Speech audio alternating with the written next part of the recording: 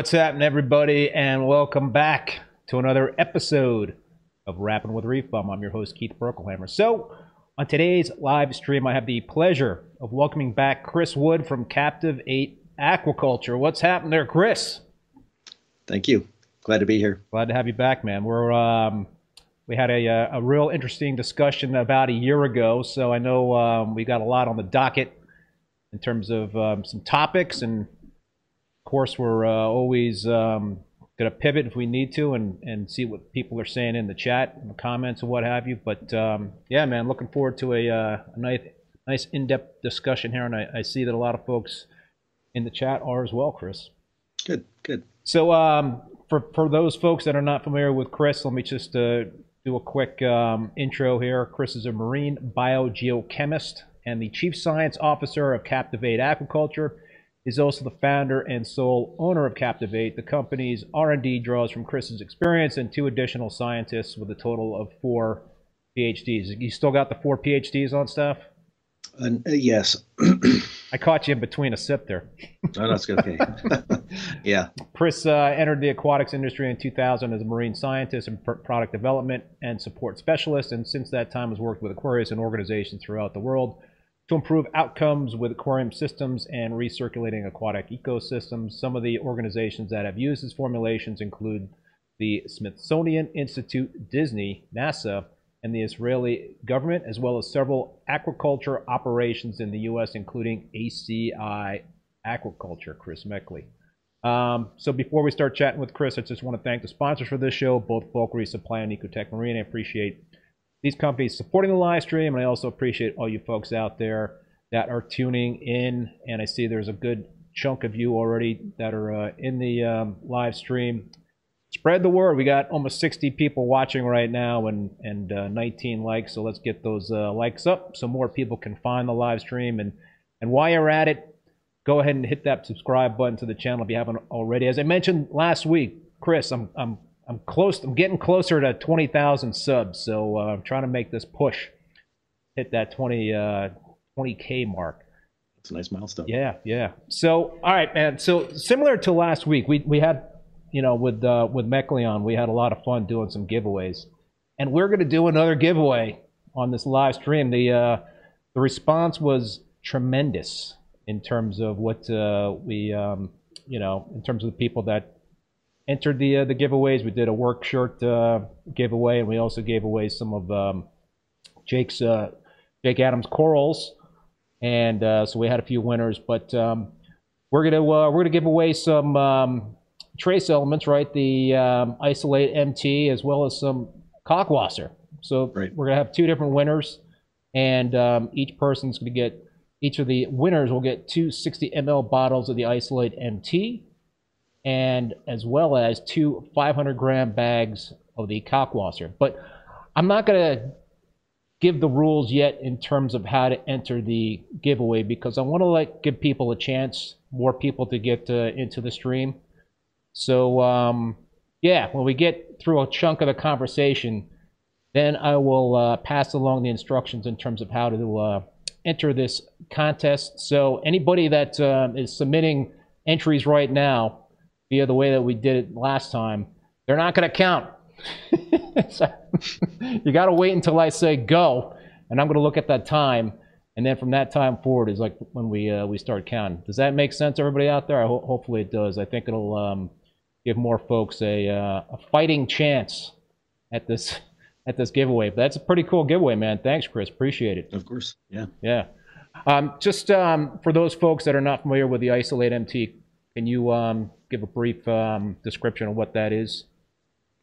Sure. So Isolate MT is what we developed to add the critical elements for photosynthesis, specifically in systems that were being operated with algae turf scrubbers.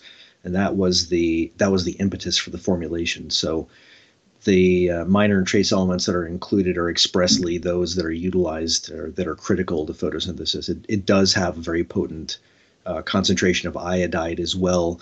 I did that because iodide tends to be bled out of systems so quickly. But the remaining elements that are in there are all extremely important for turf scrubber operation and continued ability to go ahead and make use of the existing nutrients to help keep the system running at the appropriate nutrient deficit. Gotcha. So I see a comment in here about how to buy the Captiv8 Aquaculture Cockwater, and I see that question a lot, Chris, in terms of just being able to find places to buy the Captiv8 products. I don't want to do an over the top plug here, but just for folks to make it easy in terms of how they could find your stuff. So if you go to the Captiv8 website, there's a menu across the top of the website, and there's a drop down button there that says purchase. The two options are Reef Blueprint and Captiv8 Aquaculture. The differentiation is just that Reef Blueprint is packaged in sizes that the typical aquarist is going to use in their home reef system. The Captiv8 Aquaculture branded product, so to speak, the packaging of it is in what you would be using for a larger scale application, whether that was research or commercial or anything along those lines, farming, whatever you're doing. If you yourself are farming coral and you have a gigantic system, or you're farming salmon, or you're farming something else, that option, that second option, takes you to the sales portal for the larger sizes. The top option, which is Reef Blueprint, takes you to the referral page that shows all of the dealers, the authorized dealers carrying the product. I do want to just let people know, you're not going to find this on Amazon. I'm not letting it be sold on Amazon or on eBay or on third-party sites like that. I'm trying to keep it so that the dealers who are carrying the product have some degree of protection, and the dealers that are carrying the product tend to be offering the entire product line. So it's not like you're going to be in a situation where you contact them and they say, "Oh, we don't carry that." Right. That's not largely going to be the case. So if you have those two options, that's how you find it. I see Champion Lighting and Supplies in the chat, and then somebody made the comment that Champion Lighting sells Captiv8 as well. So there you go. That's one way to find it. Absolutely. Yep. Yeah. A quick question from Jason Langer, and we're probably going to get to this at some point anyway, but question is, I run an ATS and have been algae turf scrubber and have been dosing Isolate MT for a year with great results. My last two test reports show very high iodine. Other elements are okay or deficient. Why the high iodine? You're dosing more iodine into the system than the rate of depletion.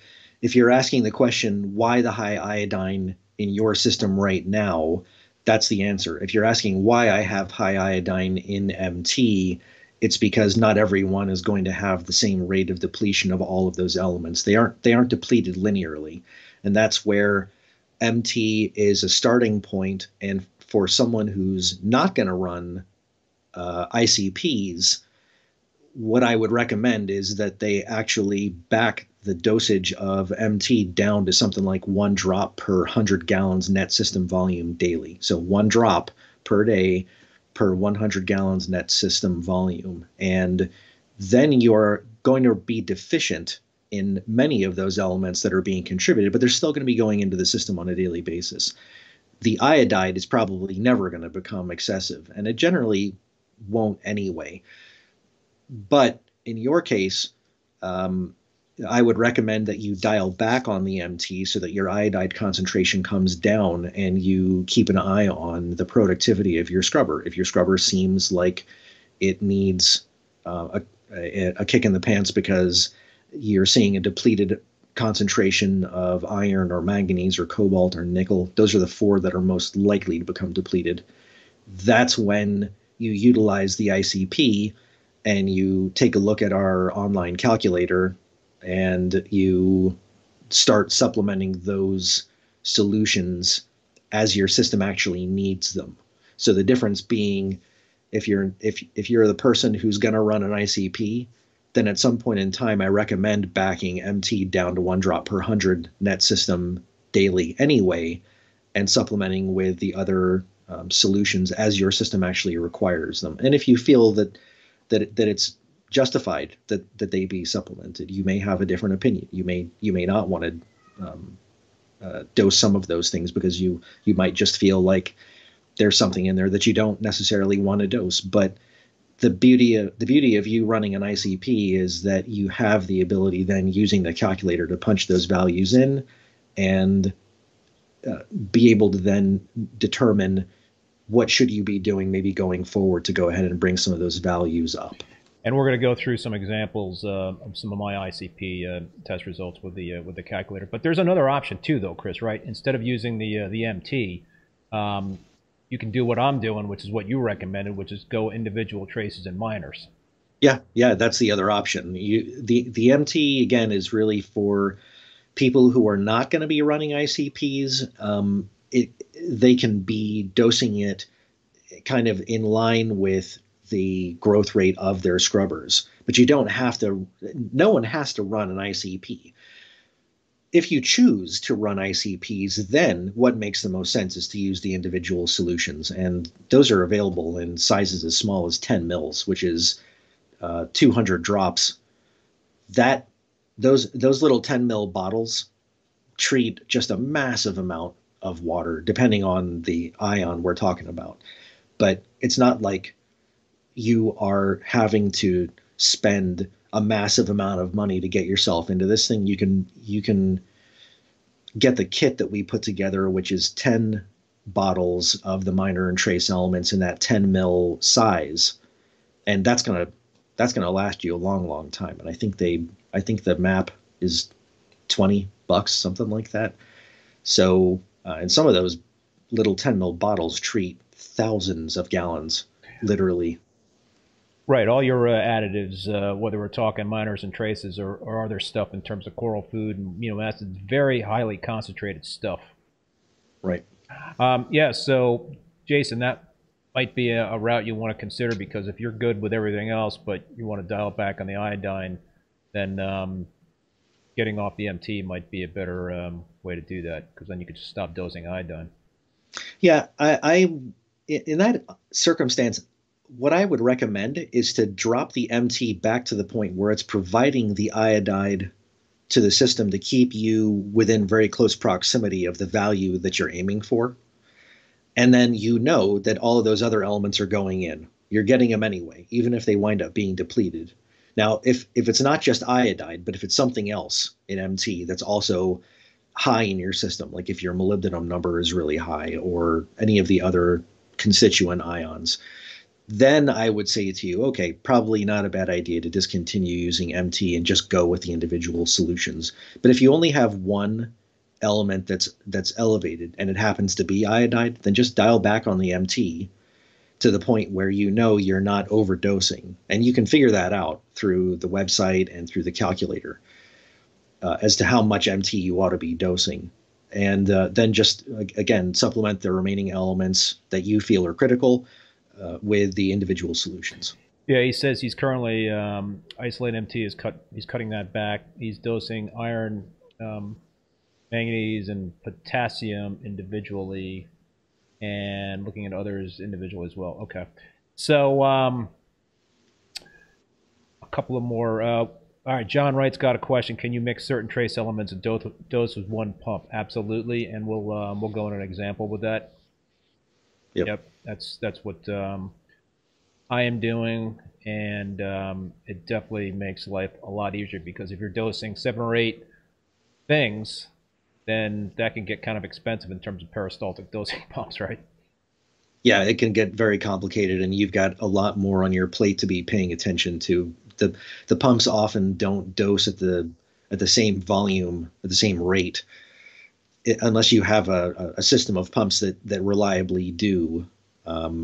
Yeah, you're making that master solution is a good way to go.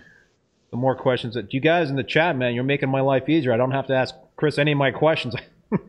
It's kind of organically happening here. Anthony D. So we got a couple questions, Chris, about Anthony D is asking. One question is, what's the difference between inoculate and remediate? And then somebody else is asking, wants to know more about remediate. So I guess, yeah. Okay, so remediate is a blend. So both of those bacterial blends are dry. The components are active, completely active. There are no fillers. There's no there are no pH modifying compounds or no preservatives, no water. What they do is they go after dissolved inorganic nitrogen, which is your ammonia, nitrite, nitrate, and they go after latent organic material, whether it's dissolved or particulate. So what they basically do is they clean up your system and they help the nitrogen cycle move smoothly along.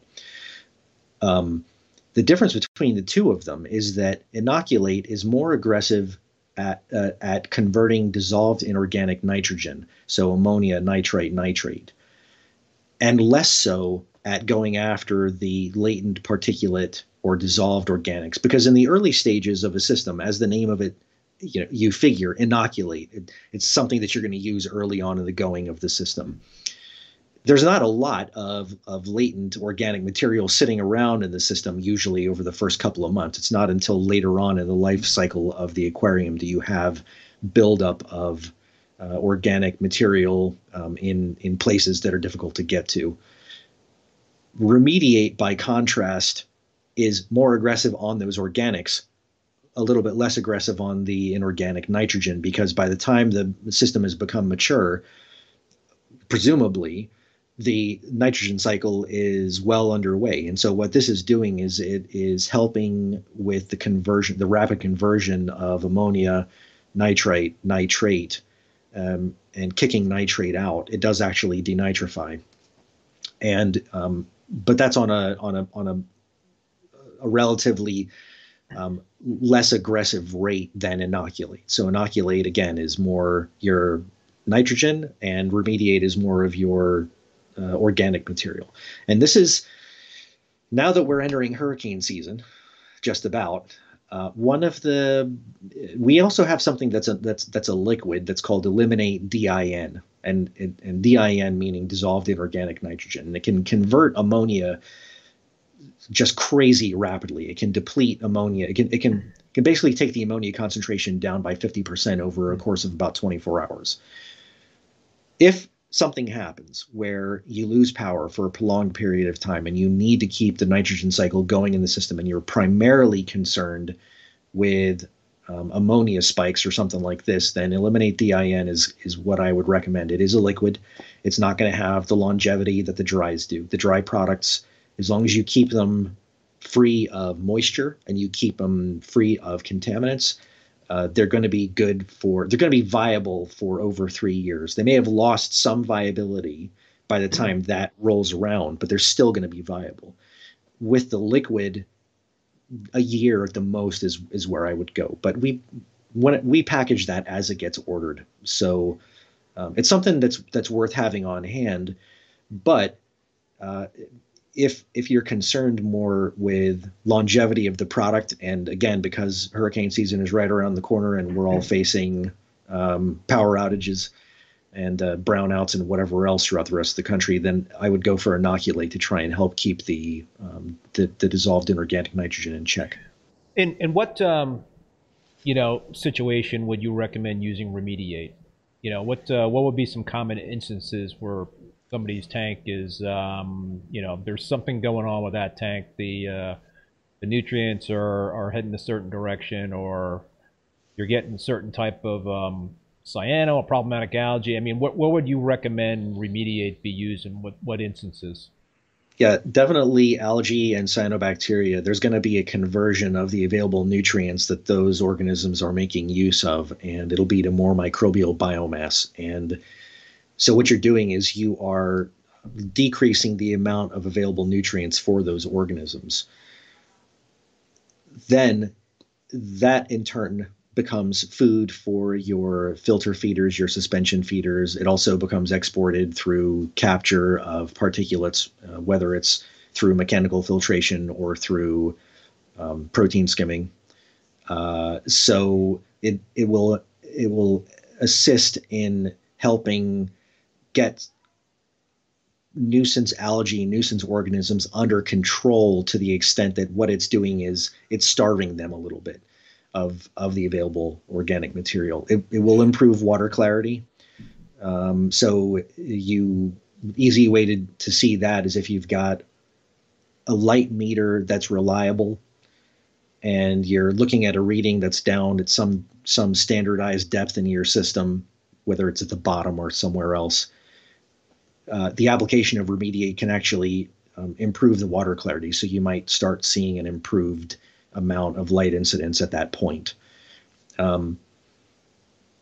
Low ORP, where ORP has traditionally been a little bit higher, if you start noticing your ORP is starting to slip, which is an indication that there's more latent organics in the system that are accumulating that you're not removing somehow, you're not exporting them rapidly enough, then remediate will help with that, and you'll start to see the ORP start to improve.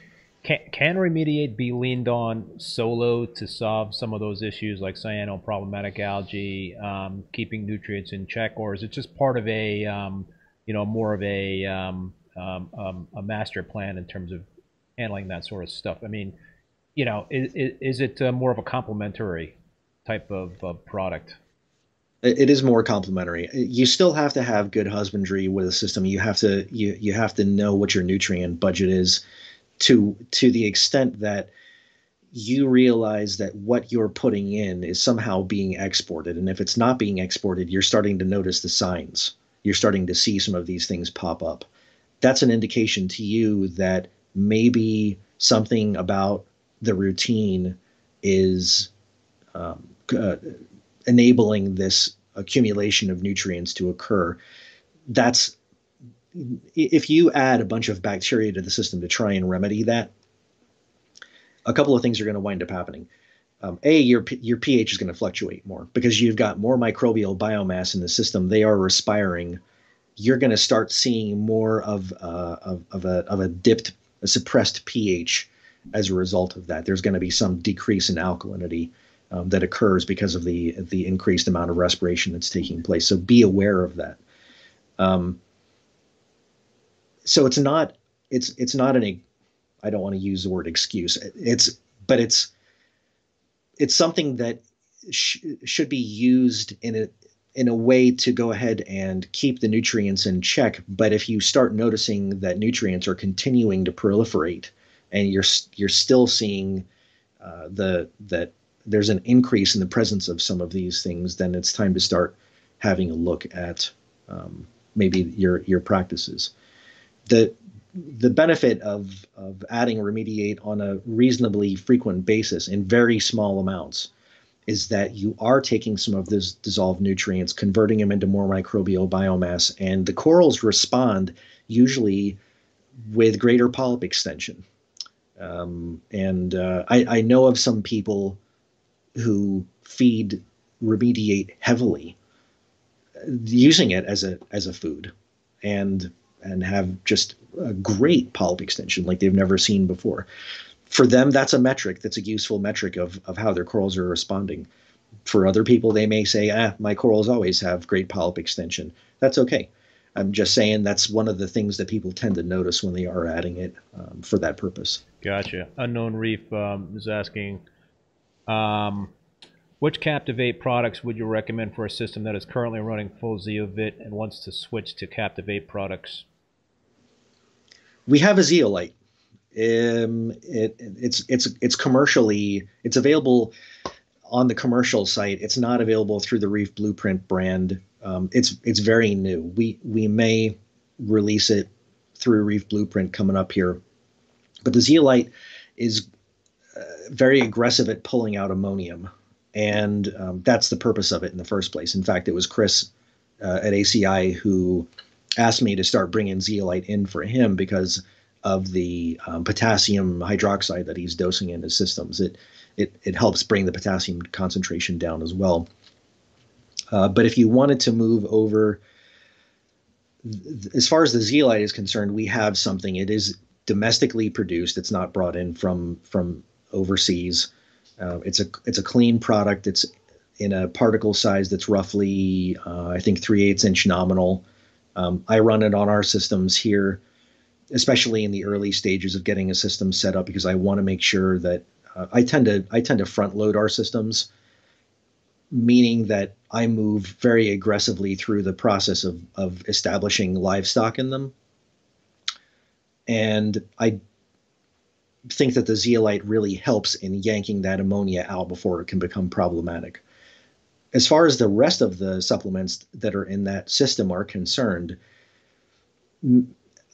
it's been many years since I've looked to see what all that system comprises of. And as I recall, I wasn't able to kind of put my finger on a lot of it because the information that was available was a little nebulous. If you've got specific goals that you're trying to achieve within your system, my recommendation would just be email me and we'll start a dialogue, and I'll help you figure out if there's something from our side of things that might be able to assist you. And they can get that email via the contact form on your website, Captiv8 Aquaculture? Yeah, or you can just email me at Captiv8 Aquaculture at pm.me. There you go. Hopefully you're not going to get spammed, dude. I'm sure that I will. Proton Mail's got a great spam filter, so I was going to say, okay. Don't give out your email on the live stream, but it's all right. Well, we're back to another question about MT and individual traces. Andy Bauma, do you recommend combining MT and individual traces? You can, yeah, without a doubt. There's nothing that stop you from doing that. So basically the question is one pump with MT and RO and another pump with individual elements plus RO? If that's what you want to do, you can combine the individual isolate solutions with MT in a dilute form. So the way that you go ahead and do that is if you download the Excel spreadsheet off the website, and by the way, for those of you who have used the Excel spreadsheet and have been emailing me, it is now back on the website. I have put it back up in an XLSX format. I had been doing it binary because a number of people have been emailing me numbers versions of this file, and I honestly please don't email me the numbers version. Just download Excel or something along those lines and send it to me that way. So that way I know that nothing has been goofed with, because numbers remove security and does all this other stuff that I don't have time to go back in and look. Yeah. So now you can download that Excel sheet right off the homepage, and in that Excel sheet, it'll tell you how to make the dilute solution. You start off with roughly 50% of your final solution volume of purified water. So if you want to make a gallon of water, a gallon of solution, you start off with a half gallon of purified water. You add your drops of whatever solutions you're going to add. You top it up the rest of the way to the 1 gallon. And then however many days you want that to last you, you're going to divide that 1 gallon by that number of days, and you're going to dose that amount of solution on a daily basis. That's how to do it. But MT is absolutely compatible with all the other minor and trace element solutions that we do. Yes. Looking at the chat here. Oh, I had a question teed up, dude, and I just lost my train of thought. Oh, yeah, a couple bacteria questions. Back to bacteria. We're hopping all over the place there. M casual reefer. I'm going to definitely mispronounce this. Does any of your bacteria contain the Rhodophytosomonas bacteria? Not to my knowledge. Okay. And then Andy's wondering, do your products contain marine bacteria? No. The bacteria that are they're not marine specific. They're kind of, I believe I would term them as euryhaline. They can handle salinity up to well over 40 parts per thousand, and much lower than that. And most people are not going to be, unless they're doing a Red Sea biotope, they're not keeping their salinity at 40 or 42 or something like this. They're going to be keeping it more in the 34 to 36 range. The bacteria are totally capable of handling anything from 40 on down to very low salinity. Can you share the bacteria that are in your products, or oh no, you cannot? Okay. So the next follow-up question is going to be, how do you pick those bacteria? I don't do it by myself. I don't try to reinvent the wheel. I speak with a number of authorities in the world of dealing with bacteria, and especially in aquaculture, because aquaculture systems tend to be like cesspools. They are very bacterial rich, unless you're running a really aggressive turf scrubber type of a setup. You have massive amounts of bacteria that's been studied and studied and studied and studied. And so you speak with people who know more than you do. That's the answer to that question. And the reason why you don't reveal the types of bacteria, or we see other companies reveal types of bacteria, is it's proprietary, right? I mean, that's absolutely, yeah. Okay. There's a lot that I'm really transparent about, but stuff like that is what I would consider a trade secret, and that's not something that I'm willing to share. Yeah, no, that makes perfect sense. Um, so, a question about your salt, Scott Westman. What is the name of your salt, and where can you find it? It's hard to find.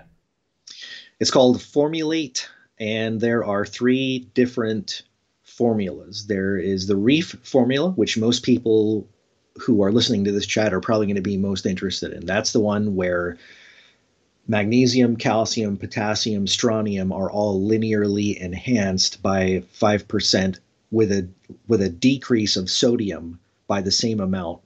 And so you offset those values and you wind up with a salt that's got an appropriate salinity but elevated values of magnesium, calcium, potassium, and strontium. And it keeps those values right around the area that a lot of reefers like to, well, it's within a range that reefers tend to appreciate. I'll put it that way, because everyone's got their own opinion, but it's still elevated relative to natural seawater. That's the one that most people are going to be interested in. The other 2, one is called ASW. That's an open ocean blend formula. That's going to be actual open ocean values at a salinity of 35.2, whereas the reef is a salinity of 35.4. The alkalinity of all of the salts is 8 DKH. The pH usually comes in right around 8.4. The third of the formulas is called RSW, which is Red Sea water, and that's modeled after the Red Sea, specifically at a salinity of 40 parts per thousand. So that's of less interest, except for people who are keeping Red Sea biotopes and want to keep their salinity elevated. Something to be mindful of with our salt is that if it says what it says on the package that it produces, it produces, meaning that if you buy a 40-gallon mix and it tells you it's going to mix out to 35.2, that's what it's going to mix out to. You're not getting 40 gallons of salt that's going to mix out to 33 or something along those lines, or some suppressed number. And as far as where you can get it, all of the authorized dealers sell it in the 40-gallon mix. The larger sizes, 80 gallons, 160 gallons, those are available through the commercial side of things. We sell a fair amount of that into research and aquaculture, so they're available there. And then we do a premix. And the premix is 3 of the 4 parts. Our salt is a 4-part salt. You have sodium chloride that's dry, magnesium sulfate heptahydrate that's dry. You have a liquid component, which is your divalent cations. You have a fourth component that's also liquid, so a second liquid component. That's everything else.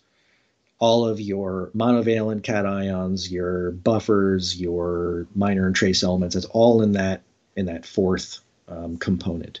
So the premix is components 2, 3, and 4, which is the mag sulfate heptahydrate, the divalent cation solution, and the monovalent cation / buffer / trace element solution, component 4.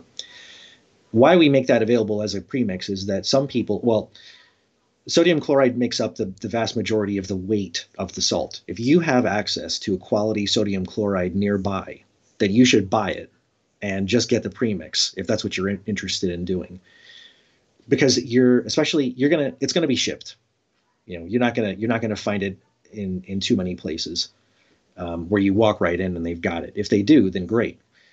But there are a number of again accounts that we sell to that are doing research or doing aquaculture. They will go ahead and buy a pallet of the appropriate sodium chloride and have it on hand, and then they're mixing the appropriate amounts in, but they're not paying all of that freight that's associated with the sodium chloride. So you just want to use a good additive-free sodium chloride. Morton, Purex, US Salt makes a good one. Cargill makes a good one. I'm sure there are others.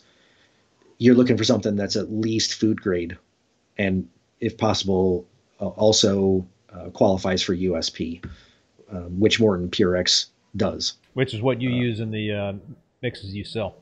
Absolutely. Yeah. Yeah, Morton Purex is great salt. And geez, man, I think I've been using Purex for a long, long time, Yeah. decades. Yep.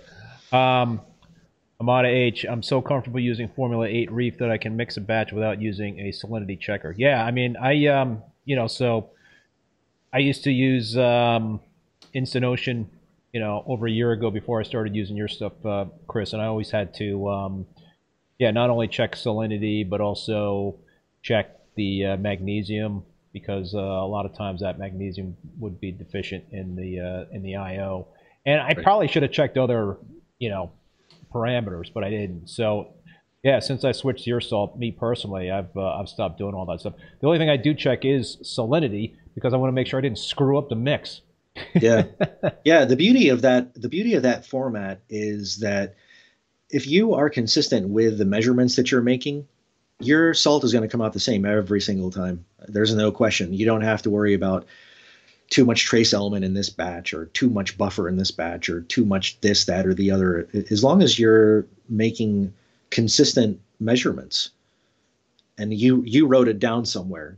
I typically mix 50 gallons of water, so I'm going to use X grams of this, X grams of component two, X mils I've got a of whole three, X spreadsheet. mils of four. Yeah, yeah, and the other thing is, you don't have to be exact. It's going to give you a very close proximity of our formulation, but maybe your scale only gets you so close to the actual number that you're going for. That's okay. You're going to be, there's going to be an over under there somewhere. Your scale has got a degree of accuracy. Don't worry about that, man. I mean, you're going to be so close anyway to the previous batch as long as you were measuring carefully and you actually were paying attention to what you're doing. The beauty of it is that it just comes out and it's clean and it's the same, and that's with salt. It's you so desperately want a good basis for your water chemistry, and that's a big deal. Um, so, dude, we talked about this the last time I had you on, but I think it bears repeating in terms of the difference between having a 4-part mixed salt versus just a salt that is a single solid, not solid but powder Right. entity and whatnot. And you said something that kind of really hit home to me in terms of, there are other salts out there that are not necessarily going to be homogeneous from batch to batch. And want to just explain that again to the folks out there in terms of why there is a risk of running into some wacky things, not wacky things, but things can get out of whack with a salt mix just by the way a single mix is manufactured, correct? Yeah, what can happen is that all right, so you've got a plethora of raw materials that comprise the entire formulation of the salt. And they all have different densities, they all have different degrees of friability, of their tendency to be pulverized due to shear force, tumbling around against each other during the process of blending, being crushed by the guts of the blender. You've got blenders that range in all sorts of different designs and capacities of producing a homogeneous blend. But even the most capable mixers, when you start looking at 15, 20 ingredients and they've got different densities, they've got all of these different physical characteristics, you're not going to have 100% homogeneity of the blend from one part of that hopper to the other part, especially on a big blend. If you're making salt, which is very low margin, and you're doing it no matter how you're doing it, it's very low margin. Unless you're Low margin meaning I the manufacturer's not making a lot of money off of it. correct. I think I would posit that the only scenario where that might not be true is if you are obtaining salt from a desal process and they're paying you or they're subsidizing you to take it away, kind of a thing. But if you're making your own salt, you're putting it all together. It's a very low margin operation. It's dirty. It takes huge equipment to do it properly. It takes a lot of paying attention to what you're doing because you're weighing everything out individually.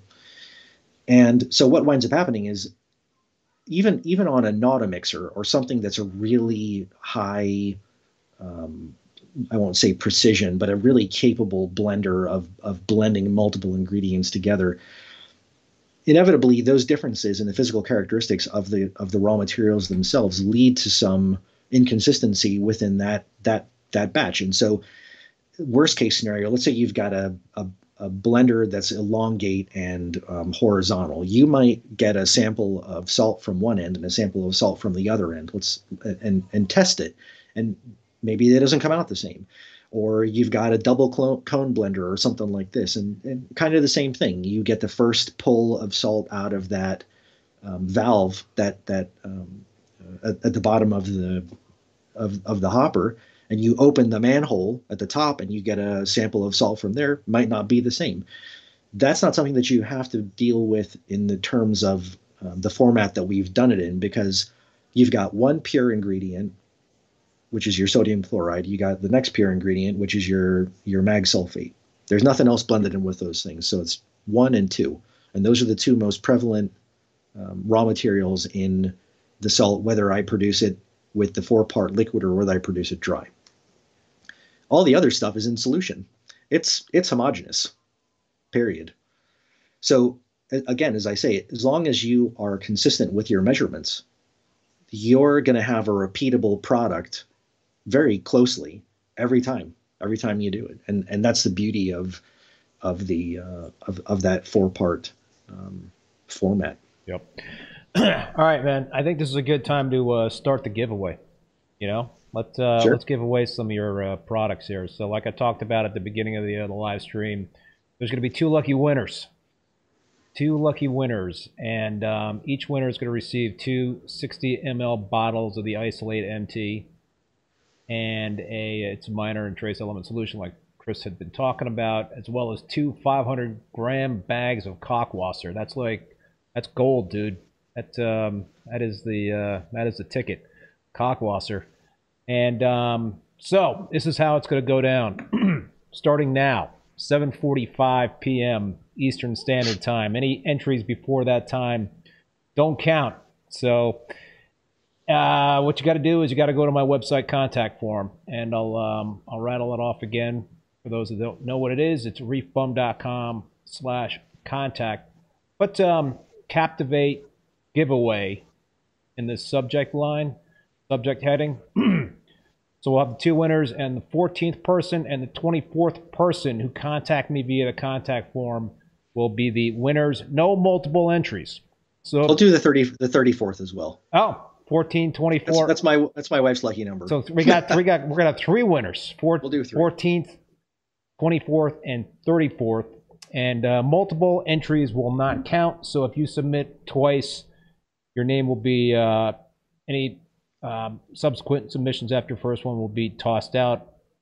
And yeah, we'll do this starting now, and hopefully there'll be some folks out there that are using your products there, Chris, that will just have some more, or maybe some folks that have never used them will be able to test them out and give them a try. Well, I'm pretty sure that Ahmad, who spoke in earlier, is somebody that I've spoken with.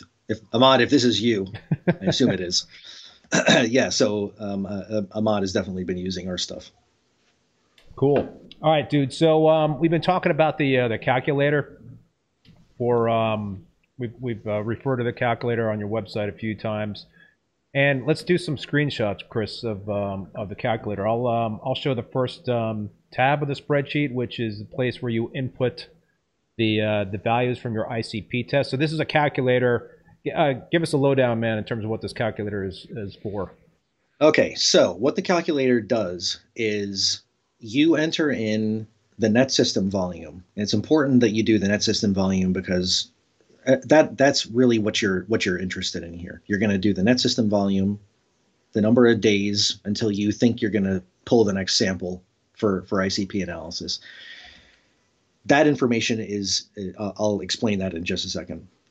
Otherwise, on that first tab, you're going to be entering in the values that showed up on your ICP analysis. So you're going to copy all those values over. And if you would, I'd appreciate it if you would enter in the your salinity value that you've recorded, as well as the alkalinity of the system.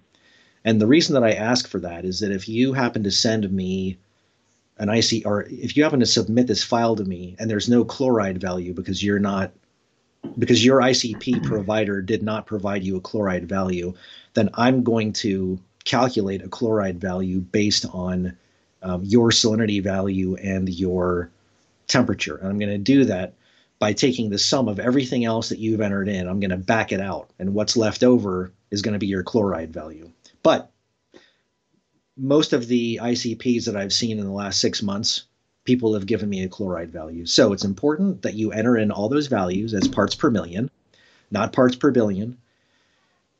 And what'll happen is down at the bottom of the screen there, it's going to automatically calculate what your salinity value is. If that number is well below 34, then that indicates that you have entered some major ions in as some other, not parts per million. Maybe you've moved the decimal place over a couple of times, but you need to be keeping an eye on your values anyway. And you ought to know, as a reef aquarist who's getting an ICP analysis run, you need to know, where should your calcium be?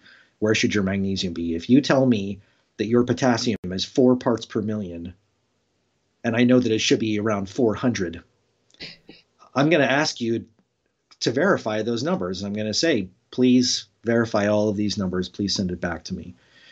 Sometimes it happens, but it's important that all of that stuff is entered as parts per million, because if it's not, the calculator is going to throw out some just bizarre numbers because it's based on the salinity of your sample. And that's what this calculator is all about. It's going to take your sample. It's going to look at your salinity of that sample. It's going to then look at the salinity of a seawater standard, and it's going to compare the salinity of seawater at your salinity to your sample. So if your salinity is 34 parts per 1,000 instead of 35.2, it's going to take the salinity of seawater, it's going to shift it to 34, and it's going to compare your numbers to those numbers. And it's going to tell you, are your numbers high? Are they low? So is a value of excessive? Is a value deficient? So by how much? You want to go to the next page then, the analysis page? Yep. Okay. This is going to be a little hard to read for some folks if you're on a phone or something, but it's a very small font. But go ahead, Chris. Explain what we're looking at here. So what you're going to see on the second page is the analysis portion of it. And if you're not using any Captiv8 supplements, this is as far as you really need to go, because what it's going to tell you is your values are in excess or they are deficient, and by how much. And if it's an element that is an element of interest, so we'll call it an element that acts in a non-conservative fashion in a reef system, in a recirculating marine system, that would be magnesium, calcium, potassium, strontium, your minor trace elements that are involved with photosynthesis and other critical biochemical reactions. It's going to tell you what to do. Do you need to increase? Do you need to let that concentration ride for a while because it's in great excess? The other elements that are listed there tend to be elements that are potentially toxic if they reach natural seawater concentrations, or if they become elevated beyond those. And the two that we tend to see most are aluminum and cesium, although lithium also shows up as being in excess for a lot of people's samples. And yes, that is coming from somewhere. I don't know. We don't formulate anything with any of those three elements, so it's coming from another source. But so that analysis page is just giving you the actual analysis. Are your values higher or are they low? And it's not doing it from the perspective of, for instance, looking at your calcium value and saying your calcium is 398, it's low. Someone might look at that and say, "Oh, my calcium is low." Well, if your salinity is at 34, chances are your calcium is high. because it should be lower than 398. But so this is quantifying the analysis that you've just had run by the ICP service provider. And so it's giving you an actual comparison. If I took a standard a chunk of seawater and I diluted it to the salinity of my sample. If I went out to the ocean and the open ocean and I got a hold of a liter of seawater and I diluted it, what might those values be? And of course, these values are all based upon values that are reported by oceanographers, chemical oceanographers. Some of those values may be different than what your ICP provider tells you the values ought to be.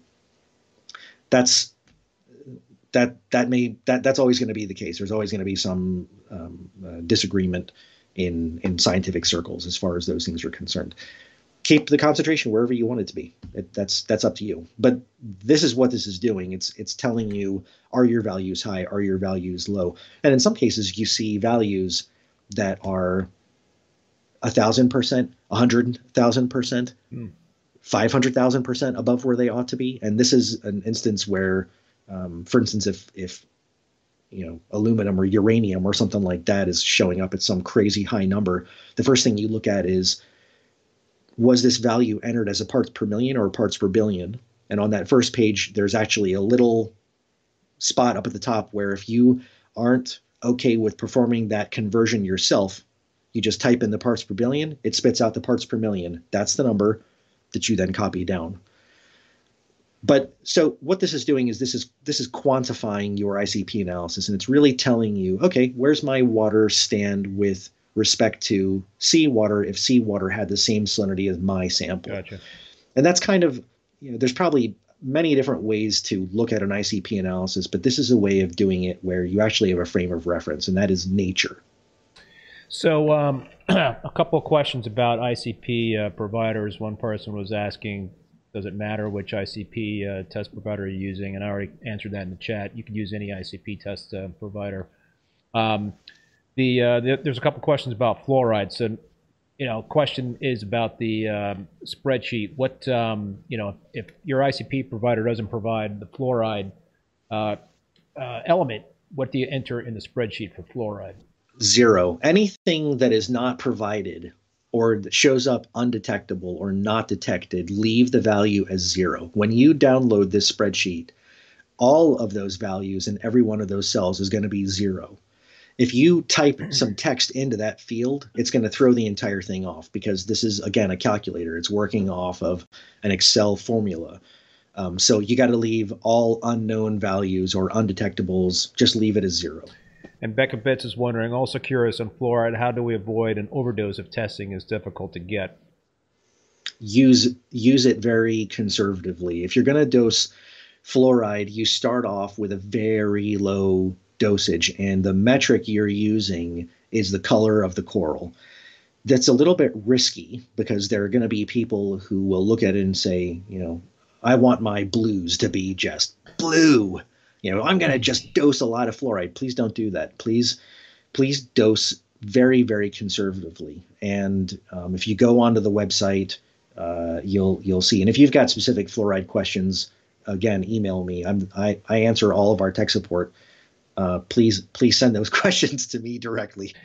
Yeah, I've been dosing fluoride. I've mentioned this several times, and my blue was popping on some corals. But what I'm doing is I'm using Reef Labs for my ICP test for pretty much everything except for fluoride, and I'm using Florida Marine for the fluoride number. But word has it that down the road, Reef Labs will be having fluoride available with a MS spectrometer in the works.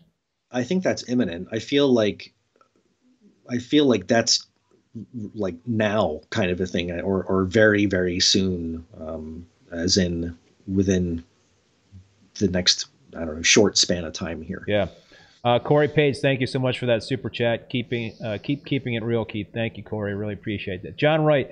So John, I think John makes this comment pretty much on every one of my live streams, or a lot of these live streams. Keith, does this ReefBum, does this take away from just being a hobby? Do we have to delve too deep into loving their tank? and enjoy. Listen, I think we've talked about this before in terms of having a retort to that comment. You can reef any way you want to reef, right? You could be Yeah, man. as simple as not doing any testing and just kind of looking at your corals and enjoying the hobby that way and having minimal equipment and not a lot of bells and whistles, or you can reef the other way and Right. have bunch of bells and whistles, do regular ICP testing, or you can do a hybrid of that approach. I mean, that's the awesome thing about this hobby, right, man? It's just kind of like it's up to the individual in terms of how we keep a reef tank. But I guess these days there are a lot more options and more places to go down into that rabbit hole.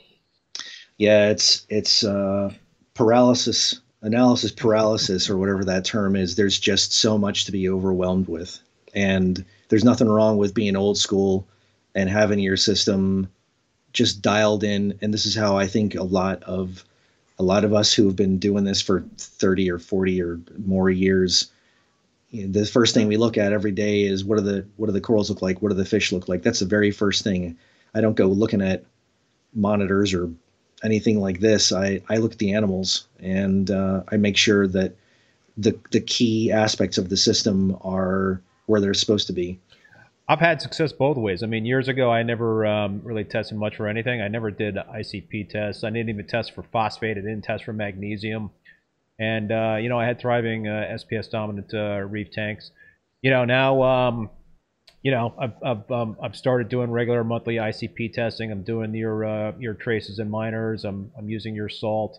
So and I'm having a lot of success doing it that way as well. So Mm. it's there are many different ways to skin this cat for sure. Yeah, yeah. I did a talk many years ago where I had made the statement: there's no there's no there's no wrong way to do a reef. And somebody pointed out to me afterwards, there are a lot of wrong ways to do it, but there's not one right way to do it. And I thought about it for a second, and I thought that's probably true. So for those of you that want to get a little bit more into the I don't want to say the weeds of reef keeping and utilize this method in terms of the spreadsheet and doing some ICP testing. Let's forge ahead, Chris, and talk about the automated dosing tab of that spreadsheet. You've already kind of referred to it. I think we've talked about being able to the possibility of dosing all traces in one solution. Yeah. So So go ahead. So on the left-hand side of that automated dosing sheet, those are going to be there's a blue box.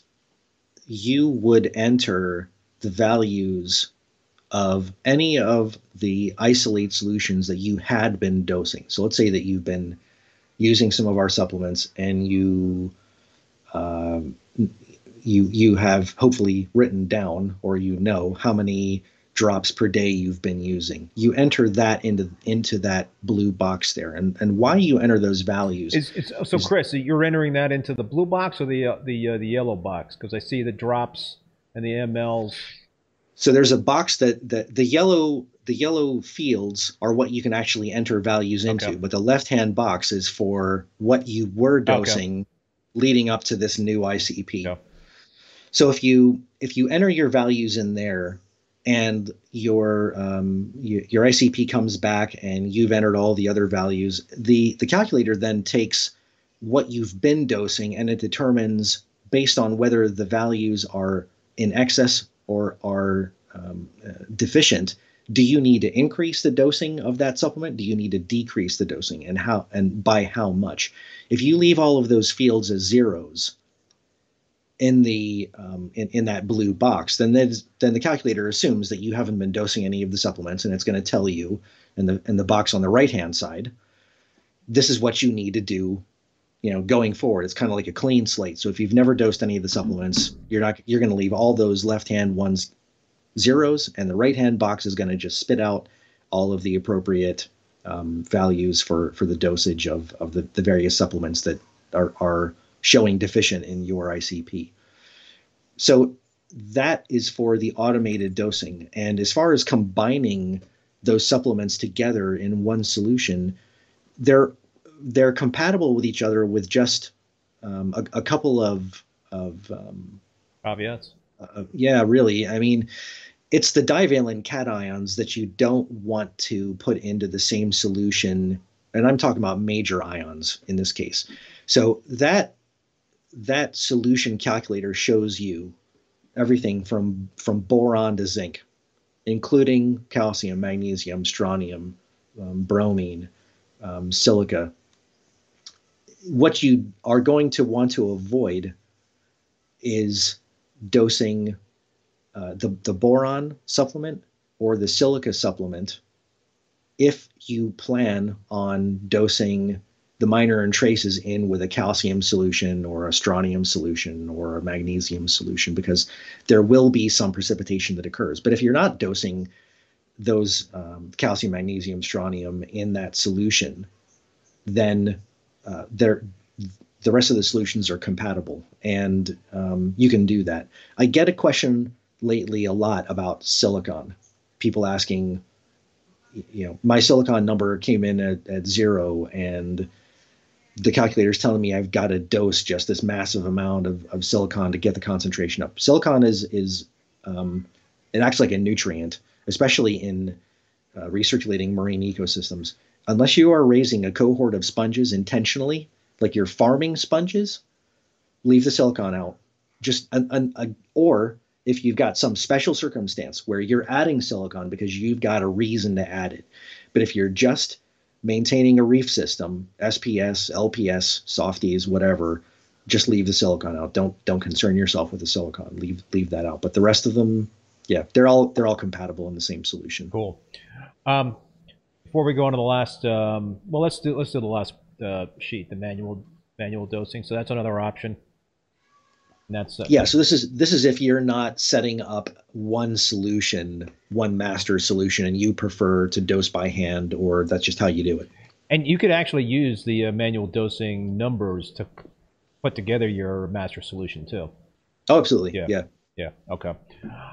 So what I wanted to say is just remind folks about the very generous giveaway that Chris and Captiv8 Aquaculture are doing tonight. And so we're going to have 3 winners. The 14th, the 24th, and the 34th person that contacts me via the reefbum.com/contact form, put Captiv8 giveaway or something close to that in the subject header. Multiple submissions will not count. U.S. only. There was a question. Canada. Do you guys have distribution in Canada? No. I had sent some samples out to Adam Sutherland. He was potentially looking at it, but every time I sent samples, they somehow got lost, and I haven't had the bandwidth to put together to go back in and send more samples out. But I believe Champion ships into Canada all the time, and probably so does saltwateraquarium.com. I mean, I'd be surprised if they didn't. And really, any dealer can ship the product globally. It's entirely up to them how they're going to do it. But right, as far as distribution is concerned, no, we don't have a distributor in Canada at this time. Right, so it's your retail partners that can get it to other folks right across the globe. And just to yeah, in terms of the contest, the winners, the 3 winners, are going to receive each 2 bottles, 60 ml bottles of Isolate MT, and 2 500-gram bags of Kalkwasser, the 14th, the 24th, and the 34th person. No duplicate entries. Get that a lot. Champion Lighting Supply. Yes, we do ship to Canada. There you go. So, dude, I mentioned before that I started using your salt and your minors and traces a little over a year ago. And so, I think we both thought that it would be interesting to kind of compare my ICP test results, kind of like a before and after in terms of... Now, I'm not seeing these things on the screen, so... No, you're going to have to take my word for it. Uh-huh. But yes, for those of you wondering, well, how the hell did he know what he was looking at before? I've... Oh, dude! I sent that Excel spreadsheet 50,000 times. I've sent you this stuff though, so you are that's the wrong. Let's see. It's on another computer. It's on another computer. All right. So What do I need to, CP warnings? That's the wrong freaking thing. Oh. Huh.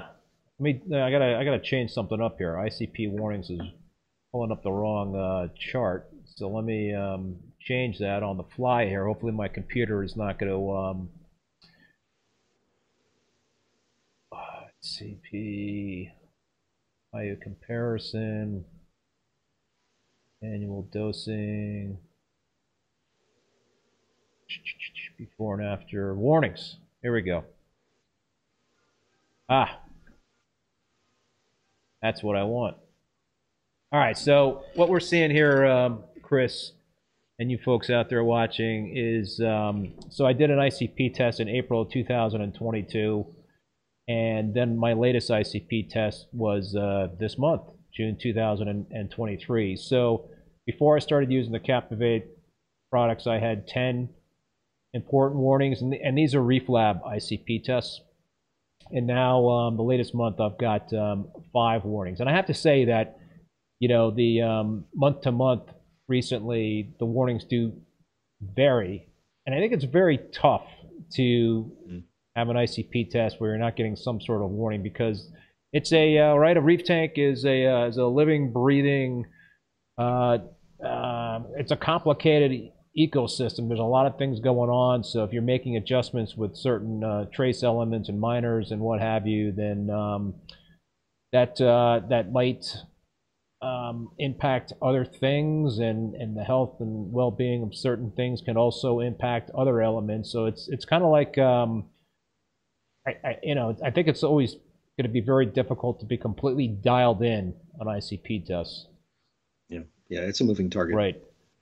So yeah, it was barium, chlorine, cobalt, potassium, manganese, molybdenum, sodium, phosphorus, strontium, vanadium.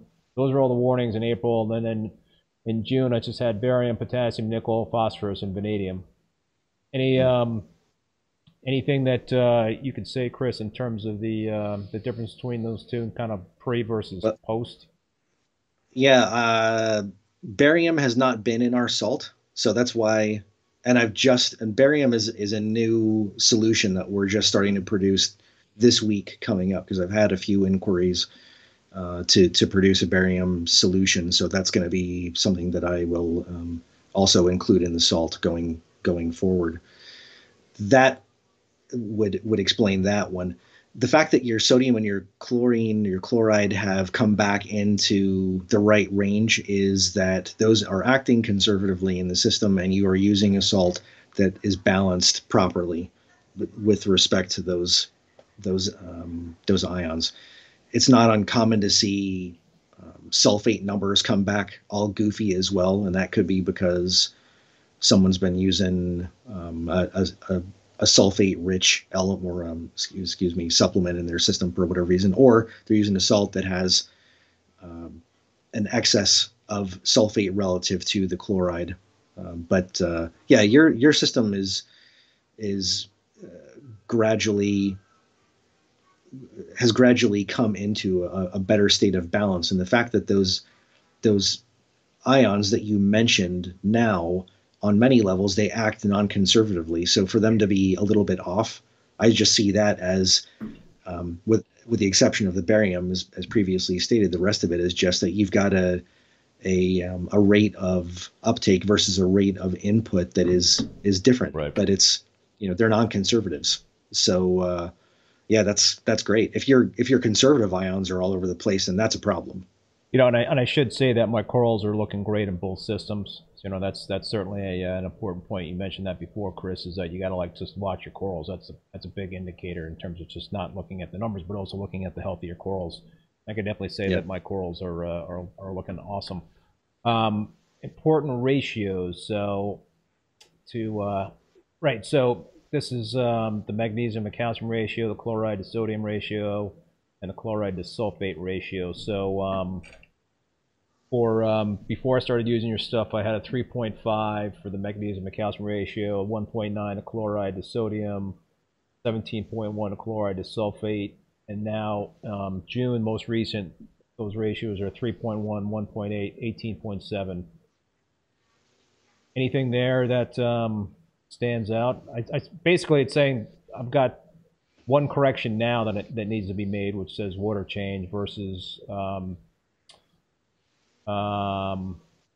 water changes back. What's the reason for the water change recommendation? Because it's out of the optimal range. Of which one specifically? So for April 2022, magnesium to calcium ratio was 3.5, and the optimal range is 2.9 to 3.1. And then the chloride to sulfate ratio, before I started using your stuff, is 17.1, and that's out of the ratio. The optimal range is 20.1 to 22.1. Okay. And now magnesium calcium ratio 3.1. That's within the optimal range. Chloride to sodium is 1.8. That's within the range. So the only thing that's slightly out of whack is the chloride to sulfate ratio, which is 18.7. The optimal range is 20.1 to 22.1. Remind me how you're dosing your major elements in that system as far as calcium, magnesium, strontium, potassium. Calcium reactor and Kalkwasser, your Kalkwasser. That's interesting. Okay, so you have got either excess chloride or excess sulfate coming in from somewhere. If you're not dosing any other buffering compound or anything like that. That's interesting. Yeah. I don't know. It might still be an artifact from before. Difficult to say. There's the only sulfate that's in that salt is in the mag sulfate. And there's plenty of other chloride in the salt, but aside from the sodium chloride, obviously. But yeah, it's interesting. Yeah, it just goes to show you. I mean, these things take a considerable amount of time to work through. Yep. The other thing I wanted to show is kind of a before and after the essential macro elements. So April 2022 versus June 2023. And again, this is April 2022 is before I started using the Captiv8 salt and traces and minors, and now June, so present day after almost over a year of using this stuff. So I'm getting I was deficient on potassium, strontium, sodium, and chloride, and now I'm only deficient on potassium. Potassium is 372 now versus 353 back in April 2022. And what was the salinity of that April 2022? It was sample? It was like 31 point something. It was very. Okay. That's why your sodium and chloride were low, and also that would explain a low value of everything else. I mean, that's very low. Okay. I was also elevated on. I was elevated on sulfur back in April 2022 at 1,002. And that didn't change much in June 2023. It's still elevated at 999. That's slightly elevated. Yeah, it should be at 35.2 or 35.4. It should be in the 979 to 980 range. So that's very slightly elevated. So what could be reasons, Chris, for that elevation? If I'm using your salt and the traces and the minors, is there something else in play that might cause that? Well, there's going to be some residual sulfate that's going to stay in the system. It's not utilized. It doesn't undergo a non-conservative pathway really. So if it's there, the way to get it down is by performing water changes with a salt that's got a lower sulfate number, and what you're using doesn't. You're using a salt that's got the sulfate number, the correct sulfate number for that salinity that it mixes up to. So it may gradually yet come down even further, but it's just going to take some time. If you did a 100% water change like in one shot and it was water out, new water in, that value would be very different. Gotcha. And the last thing I wanted to show in terms of that comparison is the beneficial minors. So yeah, I was elevated on iron back in April 2000. Wow, that's weird, being elevated on iron. I mean, usually iron doesn't even show up on an ICP test, but now the iron is in line. I was also elevated on lithium, which we've talked about lithium before. Now I'm elevated on molybdenum, which I was dosing one of your traces. So I've basically dialed that back to zero. Yeah, that's a really strong solution. That's 10,000 parts per million molybdenum. And now I'm also lithium's about the same, a little higher. Iodine. I mean, and this came up before in terms of the iodine being elevated. I have been dosing iodine, but I've been backing it down to try to like keep it from being elevated, which is, I guess, is the advantage of using the Individuals, yeah, without a doubt. Although I'll only just you can keep iodide elevated. It's not going to be a problem. You have to within reason. I mean, of course, you can take it way too high, but even if you're at 3 times the natural seawater concentration for a prolonged period of time, my own experience is that's not going to be an issue at all. But yeah, by all means, keep it close to where it's supposed to be.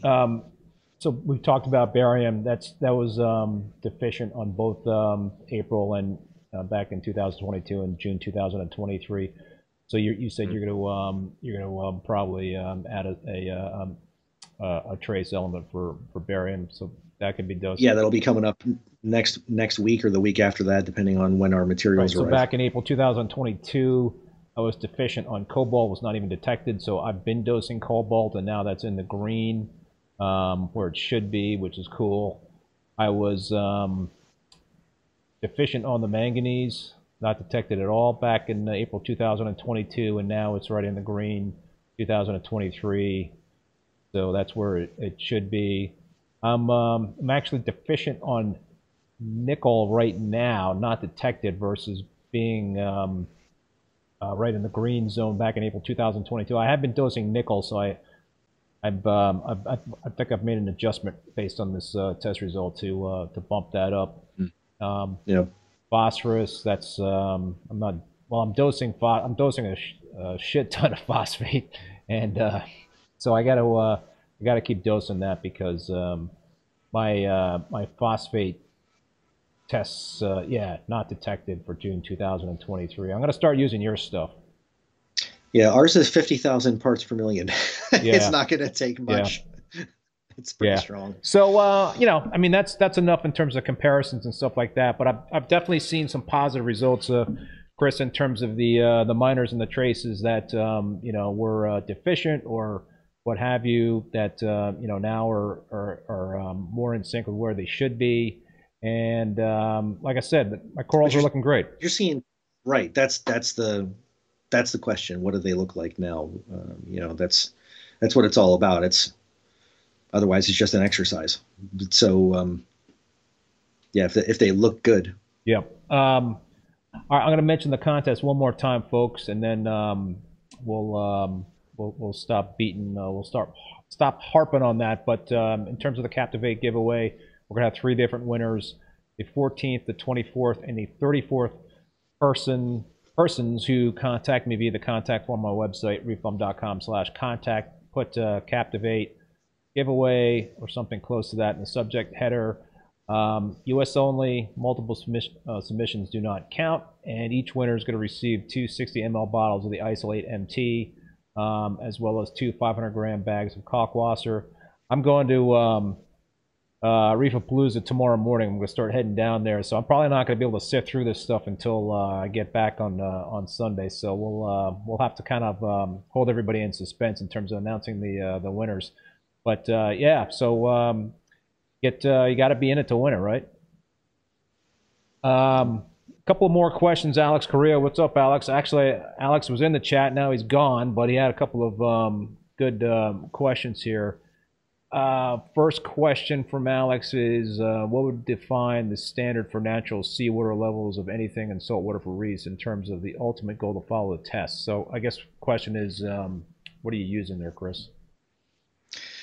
Data compiled by a number of different chemical oceanographers in terms of what the values of the various elements are that they're measuring in these environments. So depending on who you use as a source, there's data that goes back to the 1960s. There's data that's much more recent.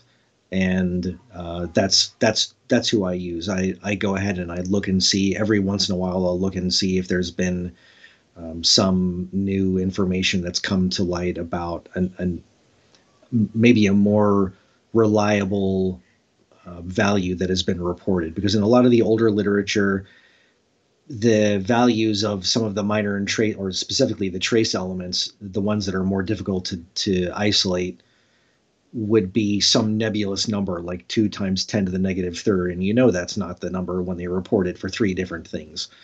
That's the point. The point is just to use that as your benchmark, and that's kind of what I was saying before. It's one way to do it. If you use nature as your measuring stick, if that's not your thing, then that's okay. But the ICP analysis, the data that you're getting, you want to be able to put that to the best use possible. And this is a way that you can actually do it. So if that's okay for you to use as your measuring stick, that's what you do. If you look at the values, though, of elements and you say, no, I don't want my magnesium to be this number, I want it to be this number here, then, hey, man, that's your thing. Yep. You take that data and you do whatever you need to with it. So Alex has got a couple other good questions, but I want to also ask a question from Anthony D. What products would you recommend for dinos? Time. A lot of people say iron dosing helps. Yeah, I mean, iron will help, and our iron is pretty concentrated. But I find that if you're keeping the values where they're supposed to be, the dinos eventually bleed themselves out. They just eventually go away as long as you don't have silica going back into the system somehow. But yeah, iron is I know a common method of helping bring dinos down, bringing the iron concentration up. So now Alex has got a very technical question here, dude. Another question: could you please explain the process of excess additions of calcium ions when precipitation occurs and solidify the calcareous sand substrate? This is actually related to a question Alex, I think, is asking based on my calcified sand bed scenario.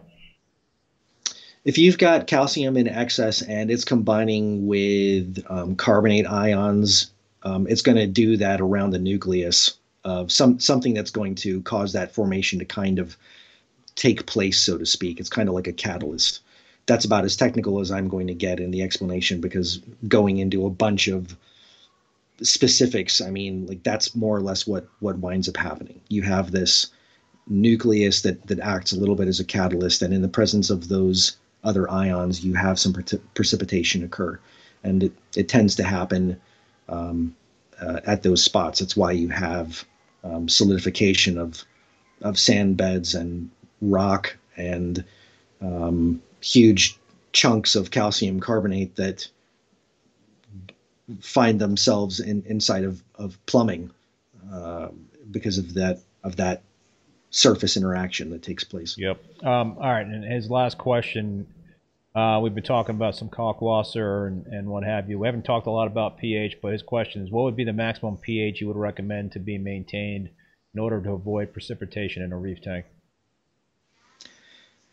The maximum that I would personally recommend from a safety perspective is probably 8.4. Now, you can go higher than that as long as it happens on a gradual basis. I don't know how much beyond 8.5 you can reliably go, but the other problem that we have here is how accurate is your pH monitoring equipment.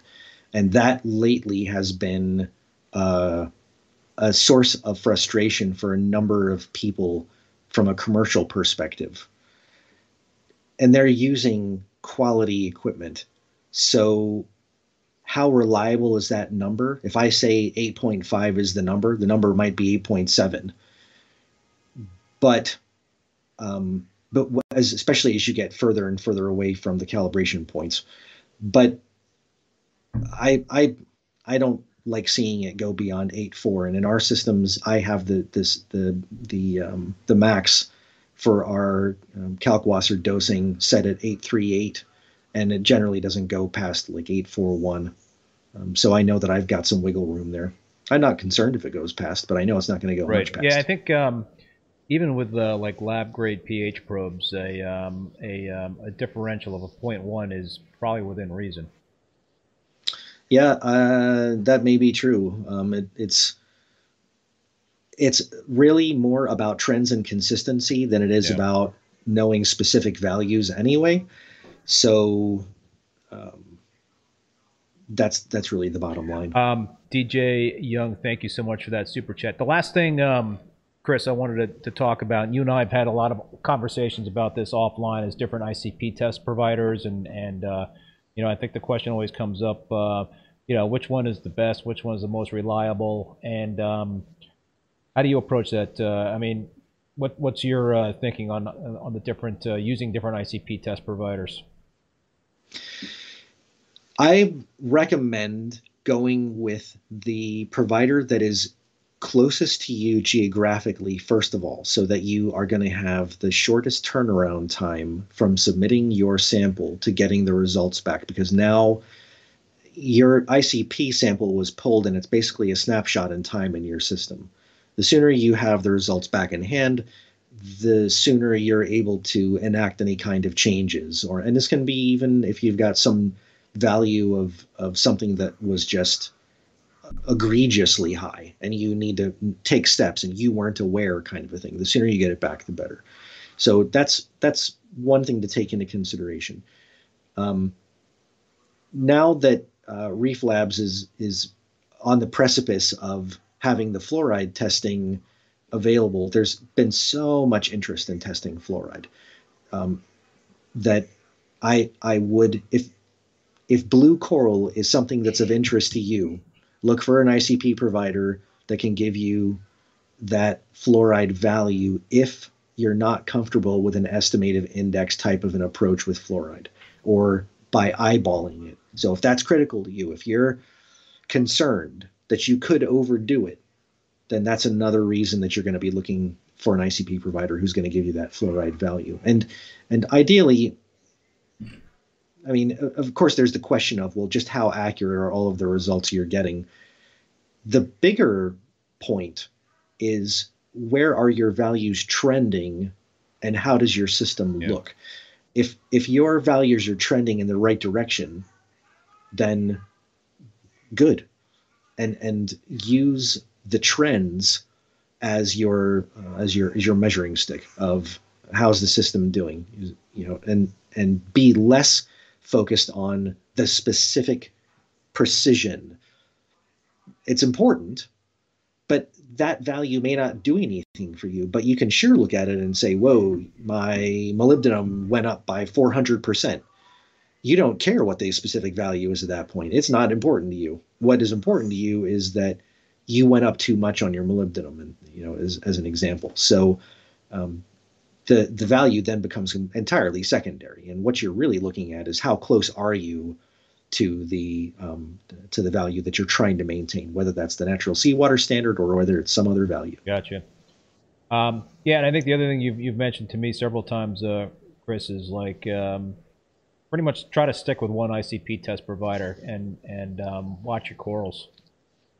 I think that's a good idea. You're getting some consistency, hopefully, by using one provider to give you these results. And it's so important that you are able to reference your previous numbers, because that's how you're getting these more reliable trends. If you go from one provider to the next and you're doing this on a consistent basis, you're not just you didn't just to decide to go from provider 1 to provider 2 and now you're going to stick with provider 2 for 6 months. But if there's 5 different providers and you decide to submit samples to the 5 different providers over the span of the next 5 months, then the information you get is, I think, of limited value, and you just don't know.